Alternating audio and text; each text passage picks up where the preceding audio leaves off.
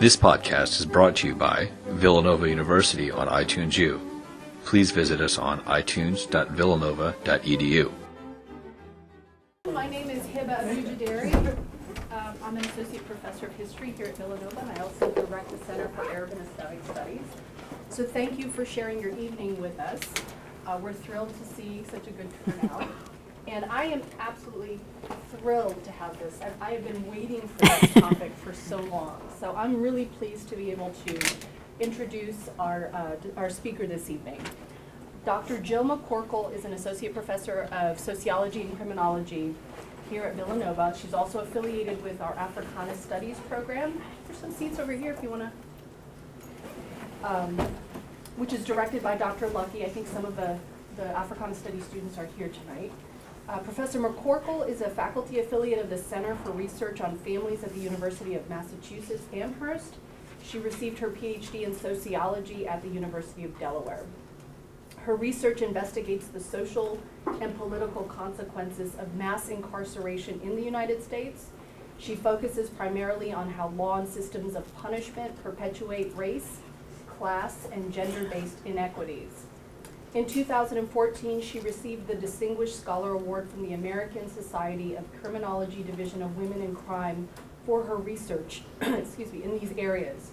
Her recent book, titled Breaking Women, Gender, Race, and the New Politics of Imprisonment, published in 2013, explores the consequences of the war on drugs and the Get Tough policies for women prisoners.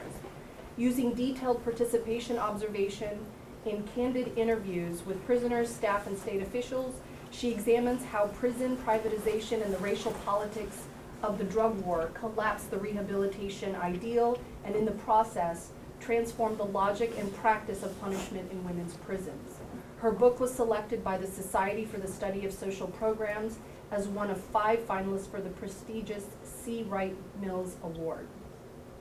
Dr. McCorkle is currently involved in developing Villanova's undergraduate degree program at SCI Graterford, yeah, the largest maximum security prison in Pennsylvania. She teaches undergraduate courses there and runs a monthly seminar series that offers faculty members from area universities the opportunity to discuss their research with prisoners enrolled in the undergraduate program. Dr. Catherine Warwick, who is Associate Director of the Center, has been there. Identify yourself, where are you? Rory, actually, a lot of people in this room I have coached to take turns out in prison. Where am I? In addition, she runs a service learning course that provides Villanova students with the opportunity to serve as literacy tutors in the prison. So today she's speaking on Islam in U.S. prisons. Please help me in welcoming Dr. McCorkle. Thank you so much. In all honesty, I was actually trying to kind of cajole one of the men who has participated in the Villanova degree program at Graterford, who's since been released. There are a number of them who've been released over the course of my tenure with the program, and I was trying to get 1 or 2 of them to come in and speak, but it didn't work. So either we need to dangle more money or something.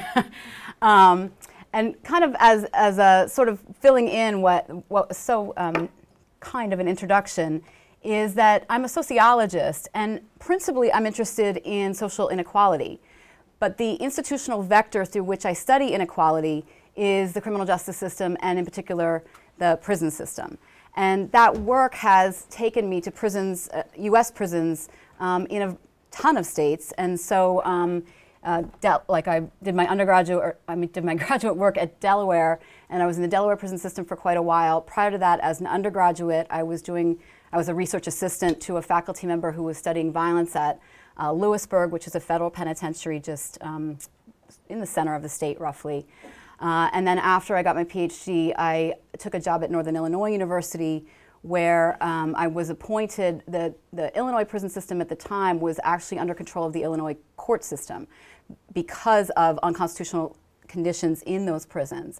And so what the Illinois courts did was appoint a number of prison monitors. And what it meant was that we, on a regular basis, traveled to prisons all over Illinois and literally walked the cell blocks, talking to prisoners, talking to staff members about conditions that they were confronted with in that prison system like over a 10-year period roughly. So I've been in those systems. I've spent time in the Louisiana prison system, in California and South Carolina. And so I've had a pretty, as prison researchers go, I've had a pretty broad exposure.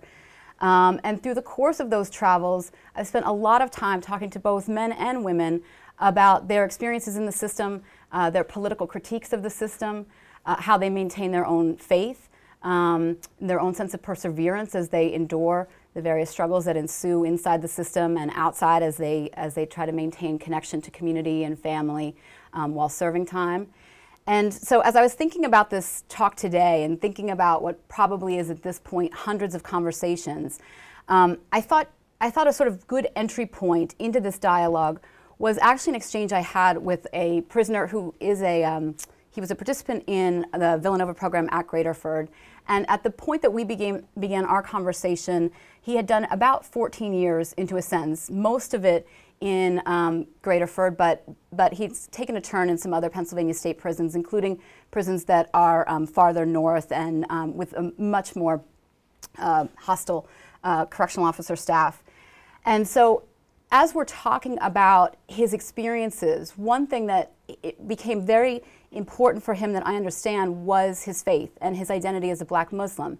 And he made a distinction repeatedly to me that he took on an identity as a Muslim on the streets prior to his period of incarceration, but it was only during incarceration that he became, as he defined it, a practicing Muslim. And he was very proud of that, and very proud of the fact that at a certain point, about 7 years into his bid, he had been named a member of the security staff for the black Muslims in the prison.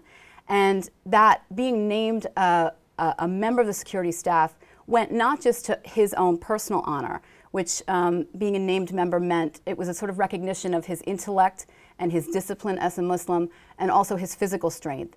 But he was also prideful of what it meant that an organization in the prison had in essence taken some level of institutional power back, that they had taken on the mantle of self-discipline and community-based control, and so that they were policing themselves and operating in the way that they were sort of framing it as outside of the state.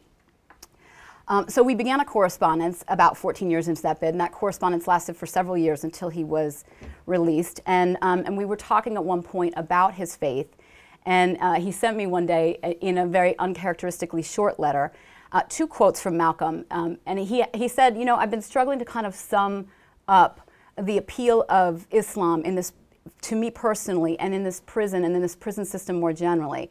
And I actually don't think I can do it as well as Malcolm. So I wanted to start with sharing these particular quotes. And so the first one, I am a Muslim because it's a religion that teaches you an eye for an eye and a tooth for a tooth. It teaches you to respect everybody and treat everybody right. But it also teaches you that if someone steps on your toes, chop off their foot. And I carry my religious axe with me all the time. And the second, there is nothing in our book, the Quran, that teaches us to suffer peacefully. Our religion teaches us to be intelligent, be peaceful, be courteous, respect everyone. But if someone lays a hand on you, send them to the cemetery. And please understand that this is part of Malcolm's humor, and it's also very much part of Khalil's, the prisoner that I was corresponding with.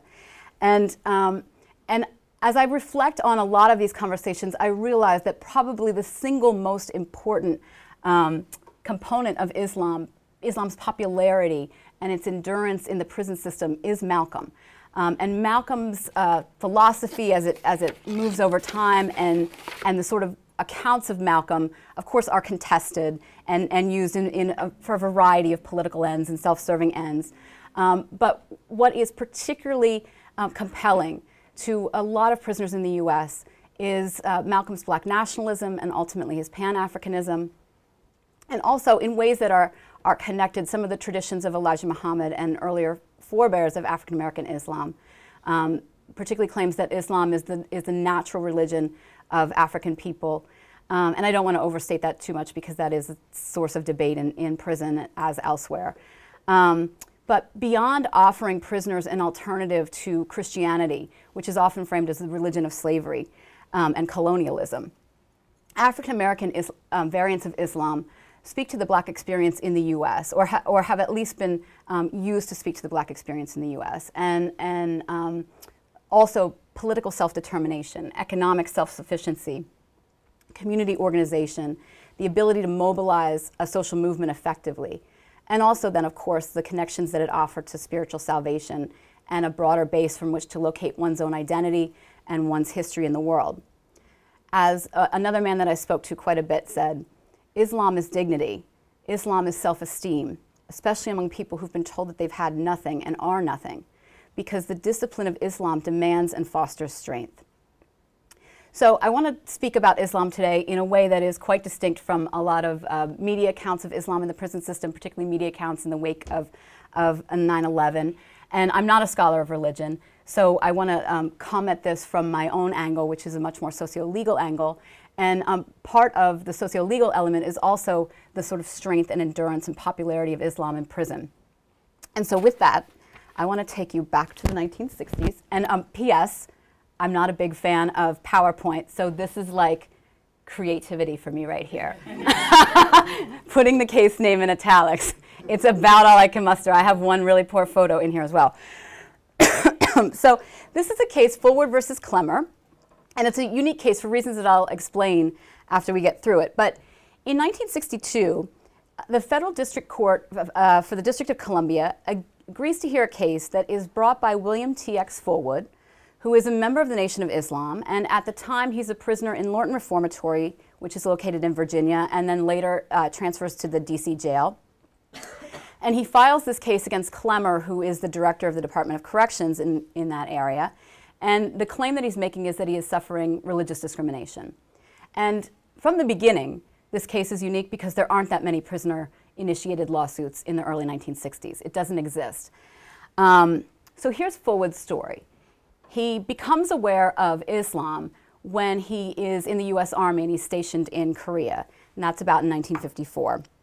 He doesn't convert until 1959, and at the time of his conversion, he is in jail and he's awaiting trial. And as the court notes in his case, he was converted to the version of Islam that was embodied by Elijah Muhammad and the Nation of Islam, which the court sort of beliefly notes that they don't know if it's an authentic variant of the Islamic religion. But the Nation of Islam at the time of Fullwood's conversion was booming. So they have temples in 28 states. There are thousands of card-carrying members. And in the year that he converts, there are several other Muslims, black Muslims, in the jail who are requesting permission from Clemmer to hold religious services in the facility. And it was not an outrageous request that they were making. Prison management in this particular facility encouraged inmates to participate in religious services. They believed that religious participation was connected to rehabilitation and redemption.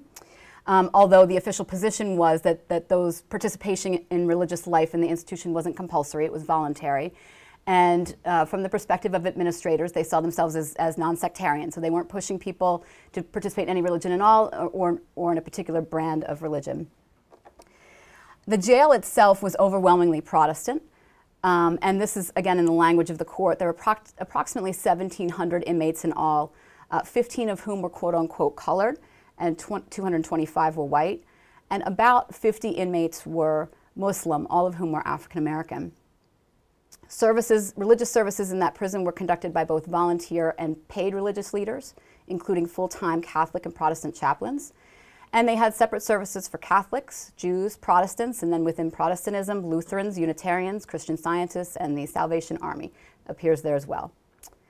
The number of prisoners who participate in religious services at the institution at any time can range from 15 people to 600 people, and there is no institutional policy that limits the number of people who can participate in a religious service. Furthermore, public funds were underwriting most of the services, the religious programming in the institution. So that included paying for religious staff, the full-time staff, as well as paying honorariums to a rabbi. The prison also purchased a chapel, or constructed a chapel with public funds, and it was large enough to hold 3 services at any given time. And furthermore, there were public funds that were used to buy religious medals and distribute them to prisoners who wanted them. And those medals were distributed to Catholic, Protestant, and Jewish prisoners. Now, the Muslim experience at the jail is quite different from everyone else's experience. So in the year that Fullwood converted, 1959, he and other Muslims made multiple requests of Clemmer to allow them to have religious services. And after about 6 months of investigation, Clemmer denies the request. And we'll talk about that in a second. And then they make subsequent appeals, and Clemmer continues to deny those appeals. They were also denied access to a Muslim minister, even though a minister from the DC area had offered to come out and hold services or hold education programs free of charge. They also did not have access to religious medals. Those medals weren't provided by the state. Those medals weren't offered for sale in commissary. So instead, a number of Muslims fashioned their own medals, and they did it using the top of a tube of toothpaste and part of a toothbrush. When the prison staff discovered those religious medals on the Muslim inmates, they confiscated them and charged them with violations of disciplinary infraction that had consequences for their sentence and consequences for where they were housed in the prison. Mr. Fullwood himself was denied the opportunity to correspond with Elijah Muhammad on the premise that Elijah Muhammad was not a family member, nor did they have a pre-existing relationship prior to Fullwood's incarceration. And Mr. Fullwood lost his subscription to the Los Angeles Herald-Dispatch. It was a newspaper that he had access to and legally within the rules of the jail. But Clemmer, when investigating the Muslims in the prison, began reading that particular newspaper and found that it contained a column from Elijah Muhammad, and Clemmer objected to some of the things that Elijah Muhammad was saying in there and felt that he was going to agitate both black and white inmates with the content. So the threshold incident comes in May 25th in 1960, just shortly after Fullwood's converted. So Muslims in the prison in the jail are denied permission to hold services. And so what they do is go out into the recreation yard and are meeting informally with one another. That was consistent with the DOC's guidelines. You were allowed to do that. And provided you're allowed to meet informally with one another in the rec yard, provided you A, did not attract attention, and B, did not cause any disturbances in that yard. And the DOC policy also allowed you to speak with loud voices while you were in the athletic yard.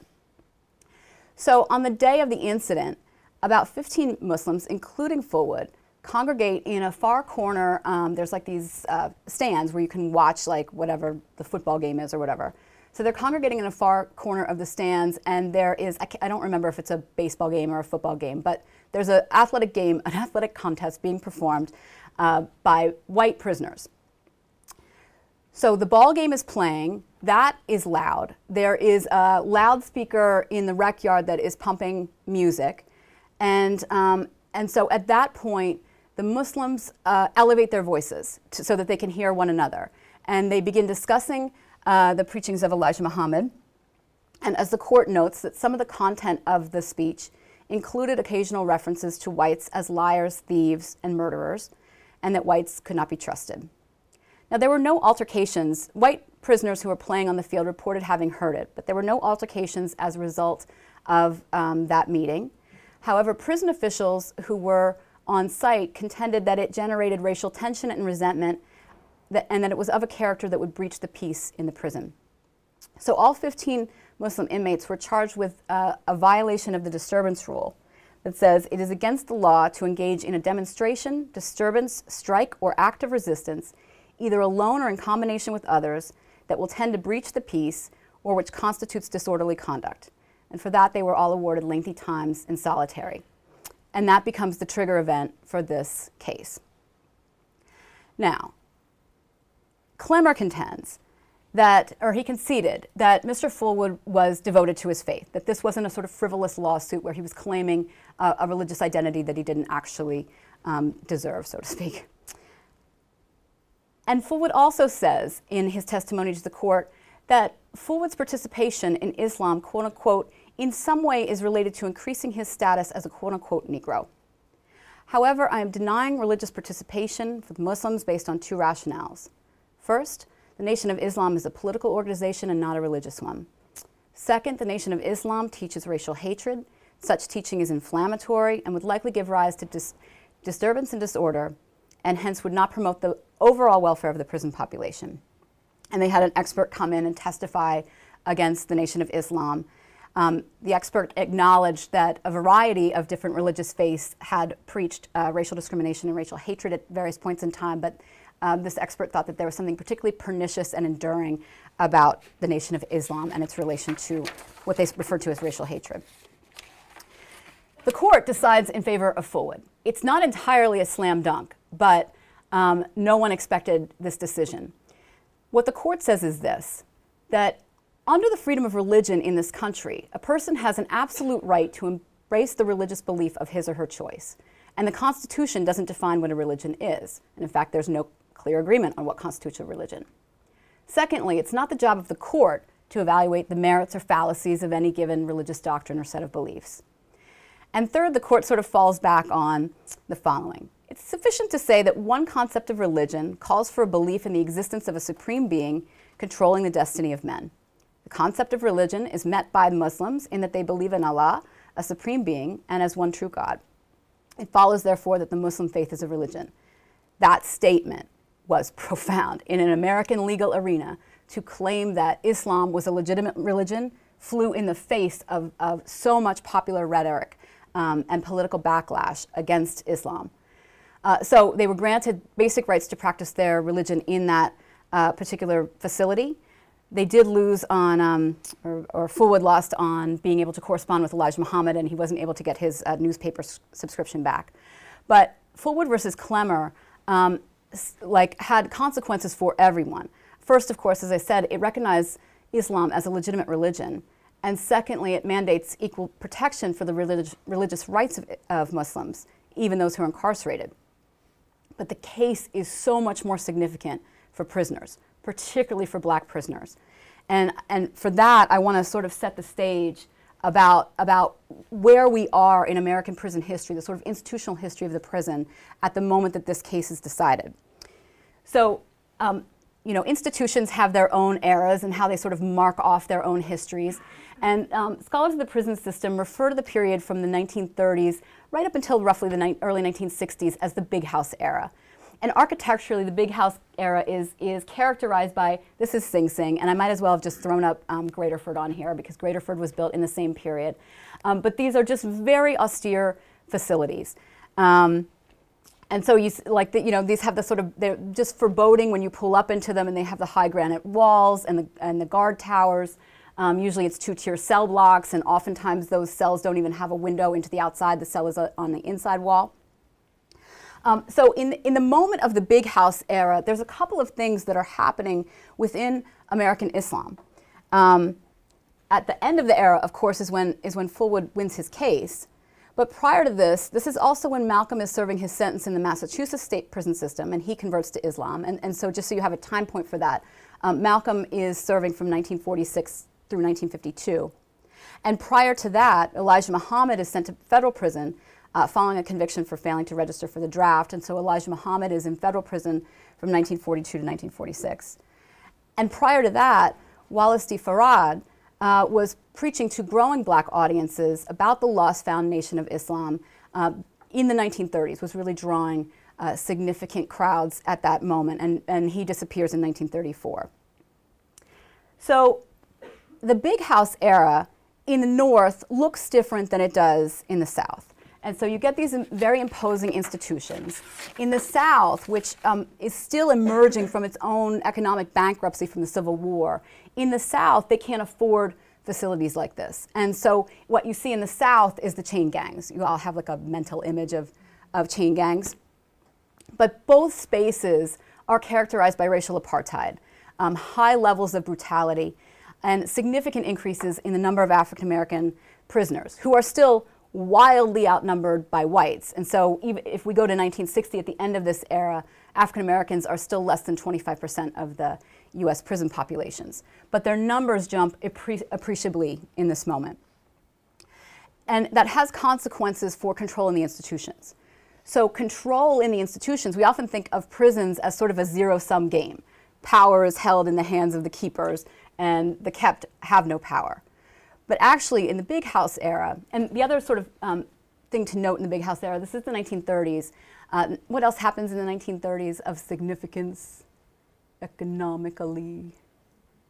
Great Depression. And so prisons prior to the 1930s primarily had prisoners working throughout the course of their day. But because of the Depression, there was sort of this claim that prisoners were taking away labor from law-abiding citizens. And so prison labor is eliminated altogether. And so what you have is prisoners spending entire days in their cells. And this is going to create control problems for staff. And so what staff do to increase the ratio of staff to prisoner is to allow some power to flow from prison staff and administrators to a select group of prisoners. And this is referred to, depending on the region of the country that you're in, it's referred to as the building tender system. It means that inmates were given the power to punish, surveil, and supervise other inmates. In a lot of instances, they had access to weapons. They had access to keys. And if you do a quick Google search of building tender in the South, you'll see inmates sitting on horseback with rifles overseeing other inmates in the fields. And you probably don't have to guess the racial the characteristics of those white inmates who are empowered to oversee other inmates, right? So black prisoners in this moment are not simply at the mercy of prison staff. They are also at the mercy of white prisoners. They are assigned the most dangerous and menial tasks in the prison, to the extent that there are tasks at all. They are unable to acquire property because even when they do, what are the consequences for white prisoners who take it? They have virtually no access to the law or to the outside world. And so the Big House era represents something of a shell game, because what the Big House era does is preserve slavery, the social arrangements of slavery. And so it just takes slavery and hides it behind a wall in the North. In the South, it looks exactly identical. People are still laboring in the fields. And so there could be probably no more grim or despairing set of conditions for African Americans than that which they find themselves in if they're incarcerated in this particular historical moment. So there would be no forecasting of a Fullwood decision, for example. And as you might recall, if you've read different biographies of Malcolm, that Malcolm gets retaliated against in a variety of ways when prison staff become aware that he's converted to Islam. And Malcolm, by the way, was this very scholarly prisoner for much of his bid. But he gets transferred to another prison when officials realize or decide that he's converted. And they do things like when they make the connection that Muslim inmates don't eat pork, then they make sure that they serve him food that delivered on utensils that has been used to process meat. And by the end of his bid, Malcolm is pretty much personally limiting himself to bread and cheese, which has health consequences for him that he suffers throughout the remainder of his life. And I also want to emphasize that there is no concept of prisoner rights in this moment. Nobody's thinking, this isn't fair, I'm going to file a lawsuit. There is no access to the court. And so I want to talk about that element of the Big House era as well, which is the court's position vis-a-vis the prison system is referred to as the hands-off doctrine. So courts weren't involved in prisons at all at any point in this nation's history until Fullwood, roughly speaking. And the reason for that is because prisoners had been declared slaves of the state. And the origin of that particular declaration is primarily in the 13th Amendment. And so the 13th Amendment, which is sort of officially bans slavery, but for one thing, which is punishment for a crime. And so it leaves the sort of category of slavery in play for this select group of people. And then secondly, there's a case law piece that shores up what the interpretation of the 13th Amendment is. And so this comes out of Virginia. And in this case, the court notes that a prisoner has, as a consequence of his crime, not only forfeited his liberty, but all of his personal rights, except those which the law in its humanity accords him. He is, for the time being, a slave of the state. Further, courts don't want to interfere in the administration of prisons, in part because of the separation of powers. And so over 80 years after the decision in Ruffin, we get a federal judge that says in Strode v. Swope, we think it's well settled that it's not the job of the courts to interfere in the treatment and discipline of people who are incarcerated. And so we're going to just leave that to the discretion of administrators. Those administrators in the Big House era were of the opinion that prisoners don't have rights. They have privileges, and privileges aren't protected. Privileges are given and taken away without any need to sort of offer a logic or a rationale for it. So given that, the hands-off doctrine, the significance to African Americans and particularly to Muslims of the Fullwood decision is that it reverses power, not completely of course, but it pushes back against a system that is entirely totalizing. It is unprecedented. And so some of the promise of Islam and the promise of the Nation of Islam in this moment as a political movement and as a counter to racial inequality suddenly becomes entirely plausible. That through discipline and intellect and community, you can swing an axe. You can swing an axe on a system that has never bent. I can't even convey the sort of ripple effects of that are still in play today. So I can still go into prison today, and I would be hard pressed to sort of do this with a court case on campus, but I can still go into prison today and say, what are Supreme Court cases that you remember that have an impact on you? And Fullwood will come up again and again.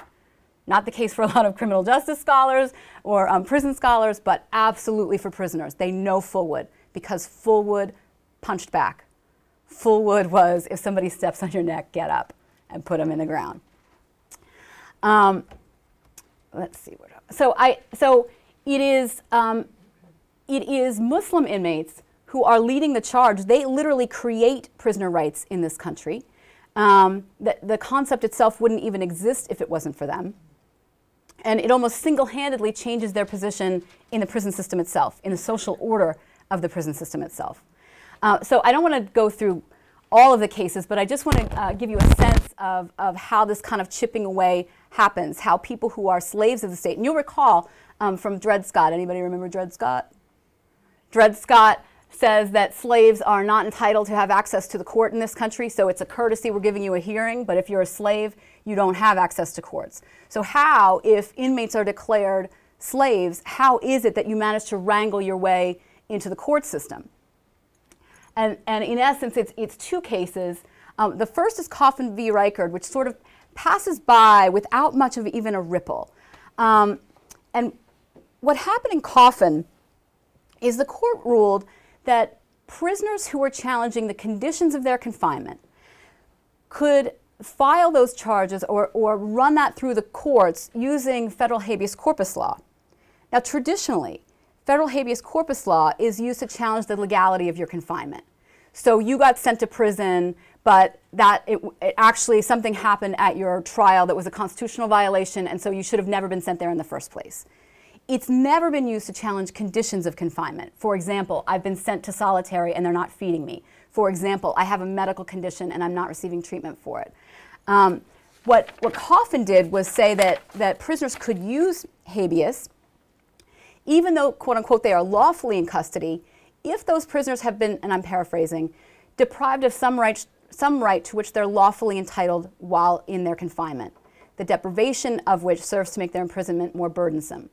And so in this one statement, what the court says as a pushback is, first, that prisoners have rights.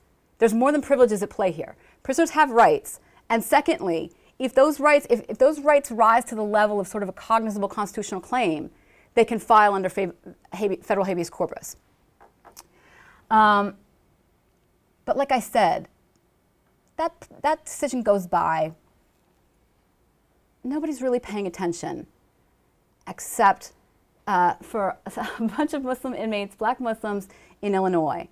And again, these guys were incredibly scholarly and were paying attention to the courts, and it had the success in Fullwood. And so Cooper versus Pate in 1964 is the result of a prisoner who was incarcerated in Illinois who discovers the Coffin versus Reichard case. Now, the trick here is that filing those federal habeas corpus lawsuits, you've got to sort of run your case first through the state courts and exhaust it at the state level before you get to play ball in the federal court system.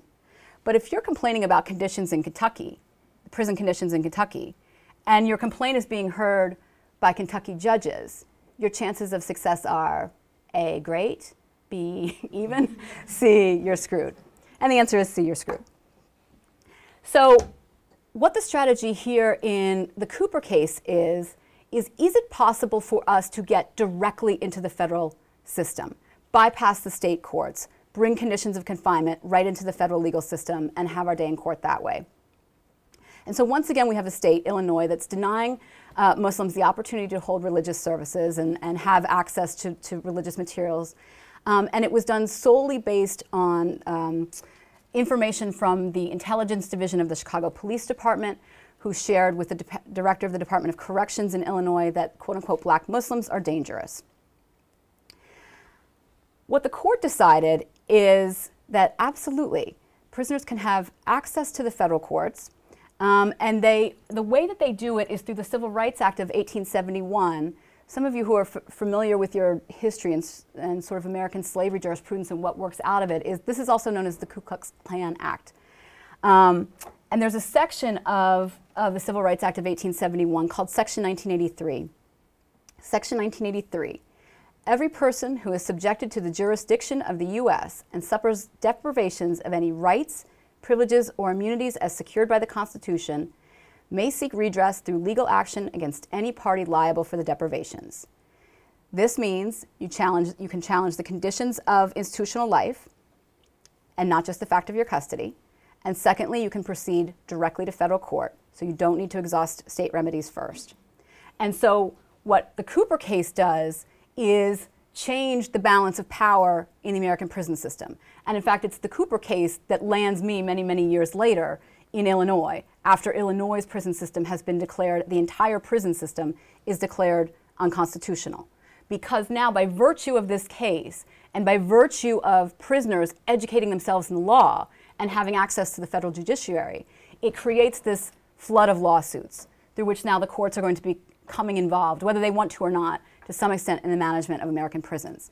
And so the invisibility of what happened inside prisons suddenly disappears. And I want you to be able to talk, so I don't want to go on like endlessly.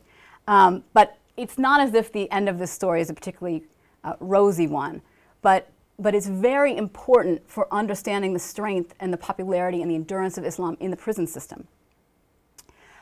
Because what everybody understands, even prisoners coming in today, is that Muslims, by virtue of their social organization and their political skill set, were able to wield the law to their own ends, to get Islam recognized as a religion, to get access to religious materials, to hold services, to have improved access to litigation, to delegitimate the practice of punishing prisoners purely on the basis of their religion. But there's considerable pushback, because prisons are battles over power, after all.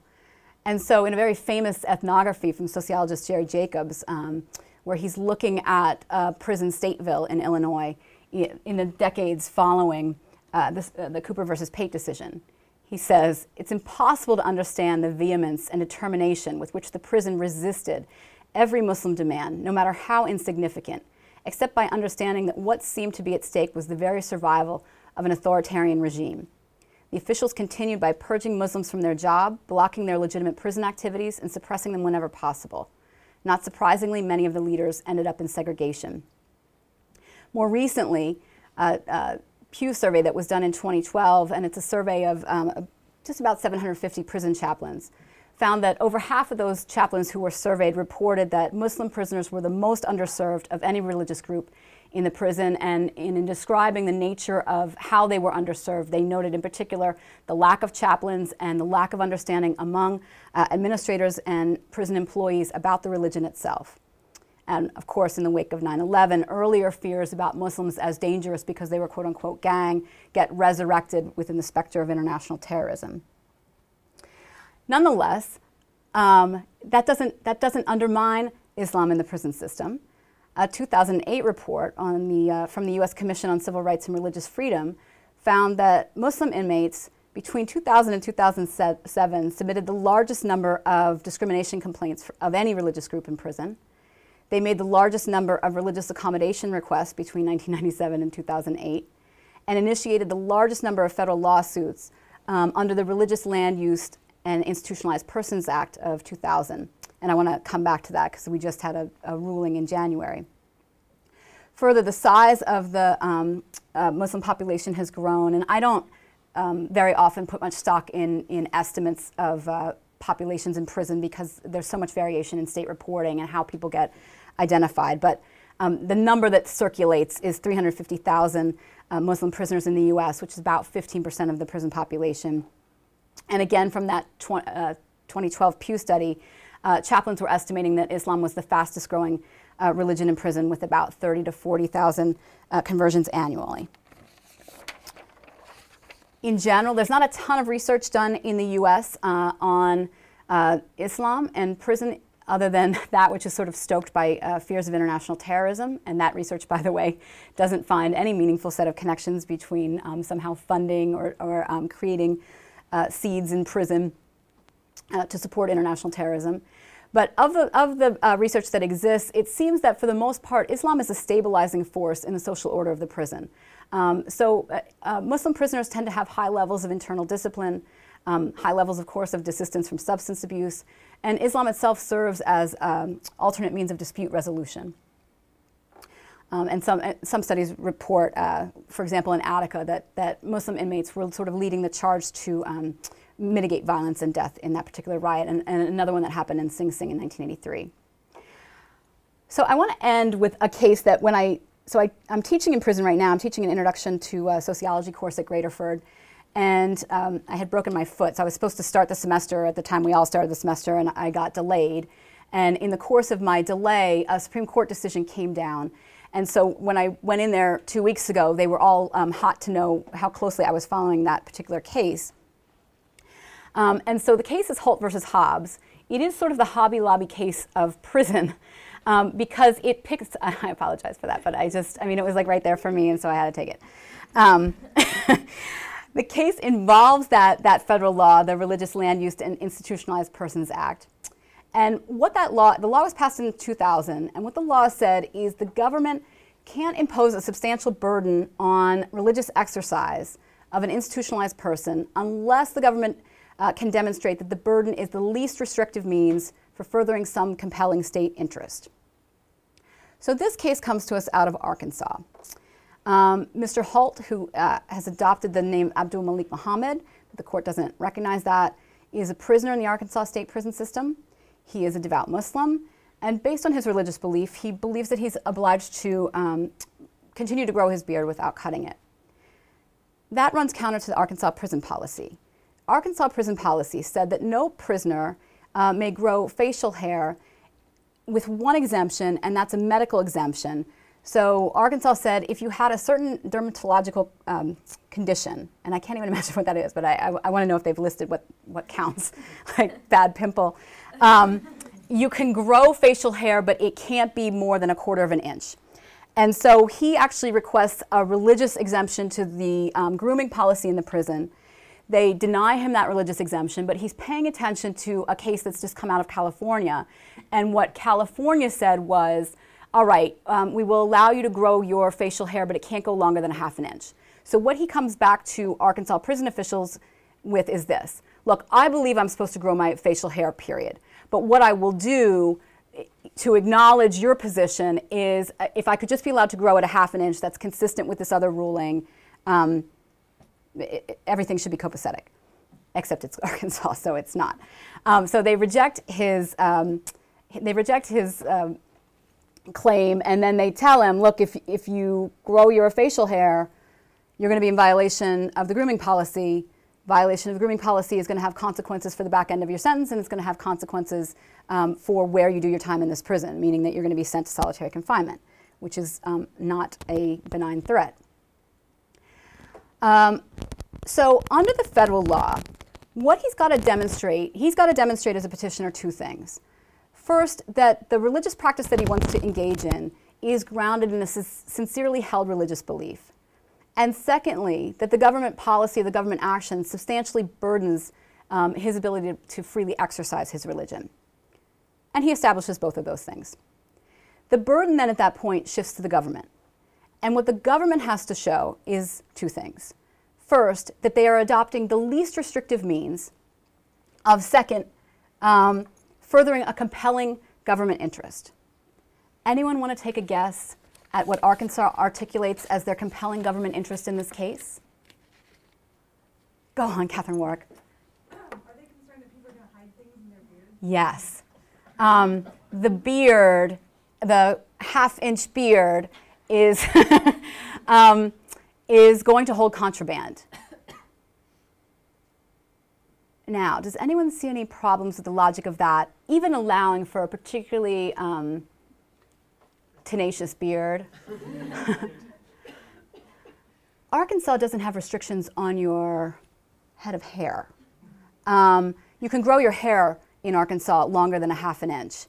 And as one of the justices in this case says, Arkansas doesn't require prisoners to shave their head bald, nor does it require them to walk around barefoot. So it's hard to believe that the compelling government interest here is really about contraband in a beard that is of a half an inch. So then Arkansas says, all right, we have a secondary concern here, and that is this. What if we let him grow his beard, and then he quickly shaves it, but we only have a picture of him with his beard, and then he shaves it and escapes, or goes to a section of the prison that he's not supposed to be in? So that's what they're going to rest the case on. And go ahead. He could do that with his hair too, couldn't he? Thank you. Yes, which the court actually points out. And so while the court's willing to walk down the path with Arkansas about a changing appearance, they say exactly that if he quick shaves his hair, then you've got the same problem. And in fact, why couldn't you? Because you're supposed to, if you're going to infringe on a religious practice, you've got to do it in the least restrictive means possible. Why couldn't you take some before and after photos and just put that on the prison ID that the guy walks around with? To which, by the way, is what Arkansas does with those inmates with the dermatological condition who have the quarter-inch beard.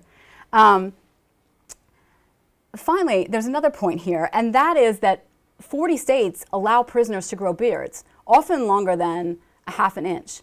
The states that don't, notably, are southern states. So this is a case that was a slam dunk. It was a unanimous decision in favor of Mr. Holt. And it was one that when I went back into prison just a couple of weeks ago, people were excited about. And so I said to them, now, the people that I'm interacting with have had beards the entire time that I've been going to prison in Pennsylvania, which has been since like 2006 or something. So I was confused at the level of excitement because it didn't apply to them. And so I'm actually like sort of second guessing myself. So I'm like, did Pennsylvania institute some kind of grooming policy or something? And they said, no. I'm like, well, how long can you grow your beards? And they're like, oh, well, there's restrictions on how long it can be, and it's discretionary, but we can grow our beards. I'm like, so why are you excited about this case? And they're like, you don't understand why we're excited about this case? We won. We won this case, right?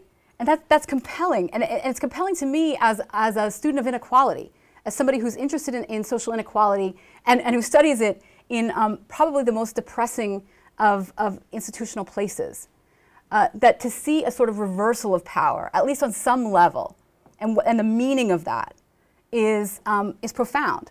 And it's profound for me as a researcher. It's profound for them as people who are making meaning out of their time in this institution. So I will stop there. How long have I prattled on? Shall we talk? Thank you, guys. Questions? Go on. I'm just curious, the way you've been talking about Islam prisons, you focused, I think, almost entirely on male prisoners. Yes. Which is not really surprising given the prison system, but I'm wondering if you learned about any differences or similarities in female prisoners in terms of Islam. Well, this is like a great send-up, and like I wish I could say that you were shill in the audience because I just wrote a book on women's prisons. Feel free to buy my book. So you can look it up online. I won't be so crass as to put a slide up of it. But here's the damning thing about my book, especially in the wake of this little talk. I was when I was doing the research, so I was doing research in women's prisons in the mid-1990s and then through the turn of the century. And within the last couple of years, I met with a young sociologist at Penn who was herself doing a dissertation and wanted to understand religious participation in women's institutions. And as she's talking about it, I realized I never saw Islam in the state prison that I was studying, the women's prison. Now, I don't know if it's because it wasn't on my radar or if it's because it wasn't there, but I suspect it's because it wasn't there. And that was an institution that really had a legacy of Christianity and that power flowed from Christianity. so that your access to staff members in that particular prison, if you didn't want to go through bureaucratic procedures of filing complaint after complaint and going up the chain of command to get to the warden, the way you got to the warden and the deputy warden was to participate in Bible study. So whether you were a Christian or not, everyone in that prison practically participated in Bible study so they could pull the warden aside and say, hey, I need assistance with X, Y, and Z. But it's something that needs to be, I know that this woman is embarking on this study, and actually Maryland doesn't want her to, her research is in Maryland, but Maryland doesn't want her to do it. But the answer to that is I don't know. And I feel very awful about that. Yeah. So I thought it was interesting that the courts, for that, I don't know, 100-year period from the end of the Civil War to the 1960s, they didn't feel any compulsion, any duty to have checks and balances for what was going on in the prison systems. No. Which tells you something about the sort of status of prisoner, because prisoners aren't seen as citizens; they're seen as slaves. So by virtue of that cultural category, you're invisible.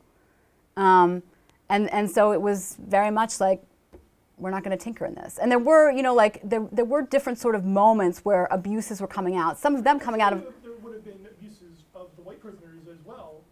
That Absolutely. Someone, Absolutely. That something you thought I would have come up over 100 years. Yeah. Yeah, but there's no way to get into courts. And actually, one thing about women is that women prisoners don't get into the courts until the 1980s because they don't have a law library.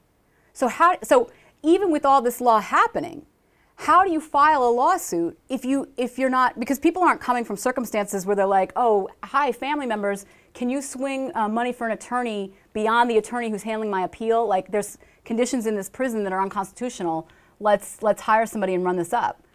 Nobody has that kind of money.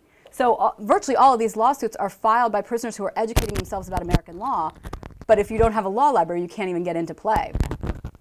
And so there's no, not only is it just not on the radar of the courts, but it's not prisoners themselves. The only way to push back, the sort of strategy is either to have access to goods that would be moving through the institution, or sort of physical strength, or be in with the administrators. Yeah. I know you've done a lot of research on profiling, and I wanted to know if you have any information about the role that Islam plays in terms of the profiling piece and people going into the prison system. In terms of people going in, no, I don't know. Being stopped. Oh. I'm sorry. Yeah, and there's not a lot of good, most of the data is just making a distinction between the kind of police stops that are happening to white people and the kind of police stops that are happening to black people. And so one thing that we know that happens to black people that doesn't happen, everybody gets traffic stopped, and African Americans are traffic stopped at approximately the similar rate as whites. But there's a sort of second category police encounter, which is the investigatory stop, which virtually doesn't happen to whites at all, but does happen to African Americans. But I don't know within that. And there's a whole other category of surveillance of Islamic communities that is outside of my orbit. I do know that what Illinois instituted, Illinois created their own intelligence division within the prison system, of whom I met with a number. And so at the time I was in the Illinois prison system, it was about like 2,000. And so what Illinois had done was, most of the state prisons were maximum security prisons. They created the first supermax prison and then had another supermax prison that emerged. So what they would do is take everyone who was a quote-unquote gang leader or identified leader of Black Muslim movement, as it was defined in the prison system, and move them to TAMS, which was the supermax facility. The only way you got out of TAMS was after being subject to really thorough intelligence gathering. And so people would monitor your mail. You couldn't have contact with anybody who was in your gang if you were defined as a Black Muslim, because the prison system sort of defined that as a gang. You couldn't have contact, if your family members were also Muslims, you couldn't have contact with them in order to get out of TAMS, because you weren't breaking gang ties. And so there was a sort of rampant profiling in that way. Yeah. This may be out of your jurisdiction. So It could be. I have very narrow jurisdiction. Well, Try to keep it right in my wheelhouse. rather with your area of study, but there's I've been doing a lot of reading into kind of the origins of rap and rap culture recently, and there's obviously going into kind of like the 80s and 90s, and there was a very close tie with rap and the prison systems and how sort of the gang relations and all that came about. But there's also amongst with rappers, there's a very high conversion rate to Islam. And even more interestingly, I have personal friends, I can name at least 4 of them who rap and have all converted to Islam. And my friends don't have any relation to prison, but I was curious if you knew anything about either the relationship between prison and rap and whether or not Islam, there were any interplay there or at all. Which is why I wasn't sure if you knew anything about that. I almost don't even want to take a stab at it because whatever I would say would be a gross distortion of likely what somebody would say who's done time. You know, it's certainly the case that anyone's musical genre reflects the experiences of their particular group, right? And so part of the experience, part of you know, African American history in this country is connected to the criminal justice system. And so, you know, when Elijah Muhammad goes to prison, that's a trumped up charge.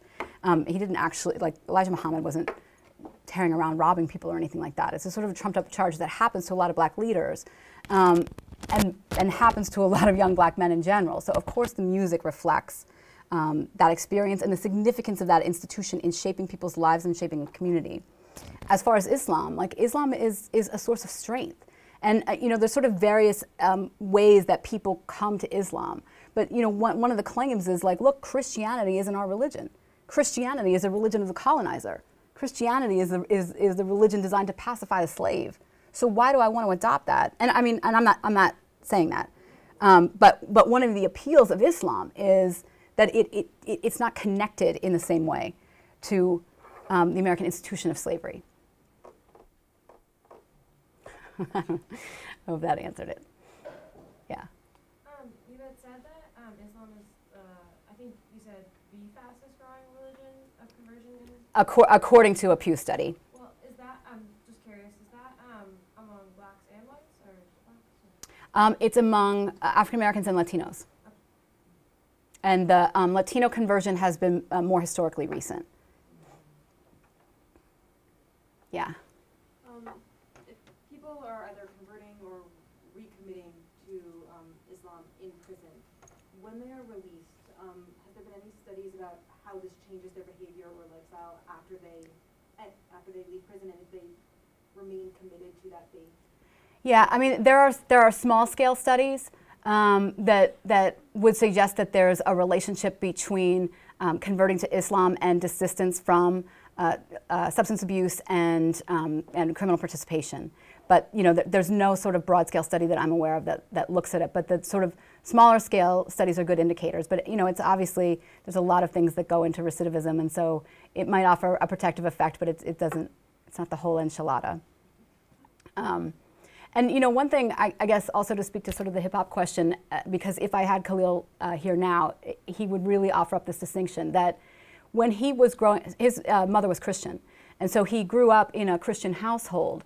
But on the street as a teenager, the people that he looked up to were black Muslims, men in particular, and he looked up to them because what he would describe as their level of organization, the discipline, that they weren't succumbing to sort of vices on the street, as well as the fact that they had a political philosophy. And they had a political philosophy that was indicting, in particular, white power and racial inequality in this country at its center. But the extent of that for a teenager from South Philadelphia is that what he and his friends do is decide to adopt Muslim names. So they like look up possible names for themselves and the meaning of those names, and then they assemble the names. But it becomes an identity that, not that he's practicing it, but it's something that he wants to connect to. But he doesn't have the mechanism to connect to it until he's in prison. Yeah. How has, so in your, I guess in particular, thinking about your interactions in Great Efford, how has everything that's been going on currently with ISIL influenced how the men practice or how they feel as Muslims in that space? Yeah, I mean, that is, again, and maybe Catherine wants to speak to this because that is, again, something that I wish I had them here for, in part because, you know, their own debates about their faith and interpreting doctrine and interpreting world politics and where they shake out on it are such lively debates, and there's so many sort of interpretive turns and political bents there that it would be hard for me to summarize it or even adequately reproduce it. I just know that for the sort of substance of the conversation that I have with them, which might be a function of the fact that I'm not a sort of a scholar of Middle Eastern politics, but most of the conversations that I have with them as it's connected to Islam is very much about domestic events. But that could be an artifact of me, yeah. This is kind of a related question, but I was thinking about this after the attack in Paris, and they were talking about how they had previously been recognized as members of an Islamic extremist group, and then had been able to interact in prison. I don't know how that works in American prisons, but I think that it's pretty easy to say that the Muslims that you're speaking about here have a very different relationship with their religion than extremists who are also Muslim and also could be in the same prison system. And I'm wondering if you have any experience as to how those groups interact and how extremist Muslims might interact with some of the legal things that you're talking about here. Yeah, so a lot of times, like guys in the state prison, first of all, most of the guys that I know in state prison find the connection between Islam as they know it and Islam as it's portrayed in the media and as connected to international politics. They find it like preposterous. And so guys sort of joke all the time, like, hey, I wish some Saudi cleric would send some money into my commissary account so that in 18 years I'll come out and do him a favor. So there's this sort of humor about it where they literally can't understand how these things are even connected in the minds of the public. And actually a lot of the research on Islam in prison is that, sort of federally sponsored research, like, well, what's the terrorist connection? Oh, I can't find it.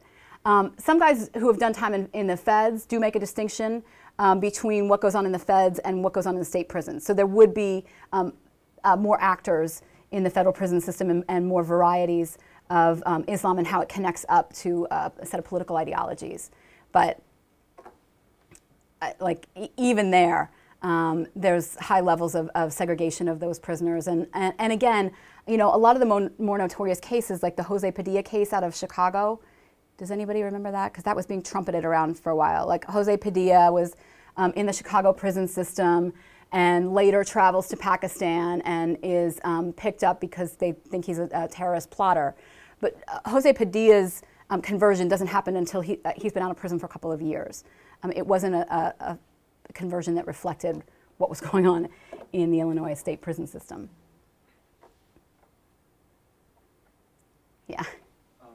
What's your experience, the interaction between Muslims and Christians and other religious groups in the prison? Have you seen any of that? And what is there tension between religious groups, or do they mostly get along? Yeah, I mean, again, prison is endlessly political, and one of the vectors by which you identify yourself might be your religion, but there are other vectors as well, and certainly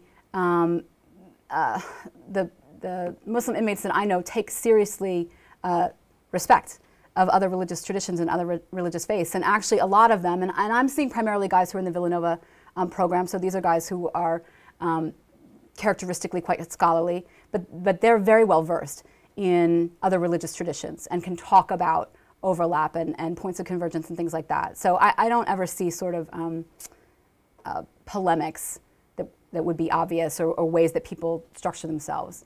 There's ways in which religion maps onto race, and then things become more pointed, more heated. So when you're teaching classes at Granford, do you tend to get more of the Muslim prisoners in your classes? Yeah. So what you were saying with them tending to be more scholarly and disciplined and whatever? Yeah, I mean, some of the things that other sociologists have said about Protestantism, right? Protestantism encourages this kind of scholarly discipline and all that. This is true of Islam as well. And so I would say, and Bob, maybe you want to weigh in, but I would say that the clear majority of prisoners in the Villanova program are Muslim prisoners. Yeah. And then what's the percentage of the overall prison population? They're not the majority of the overall prison population? At Greater Ford, I don't know. Right? What's that? Right, so there might be 50% of the students, but 15, yeah. There's the estimate that came out within the last couple of years that there are 15% of the total prison population, but that varies very widely by region. And I just am very suspicious of statistics that are generated within the system itself. right, but a small number of the total population, but a large percentage of the people who are coming to classes. Absolutely, and you know, as far as the Pennsylvania state prison system, probably the percentage of Muslim inmates is significantly greater at Graterford than at other places in the state. But I don't have that data. I don't even know that they collect it. We can think of all sorts of incentives why they wouldn't. Because they don't fund imams. They have other chaplains in play, but Muslims have to do it on their, prisoners have to do it on their own. And so why release any data about percentage of prisoners who are identified?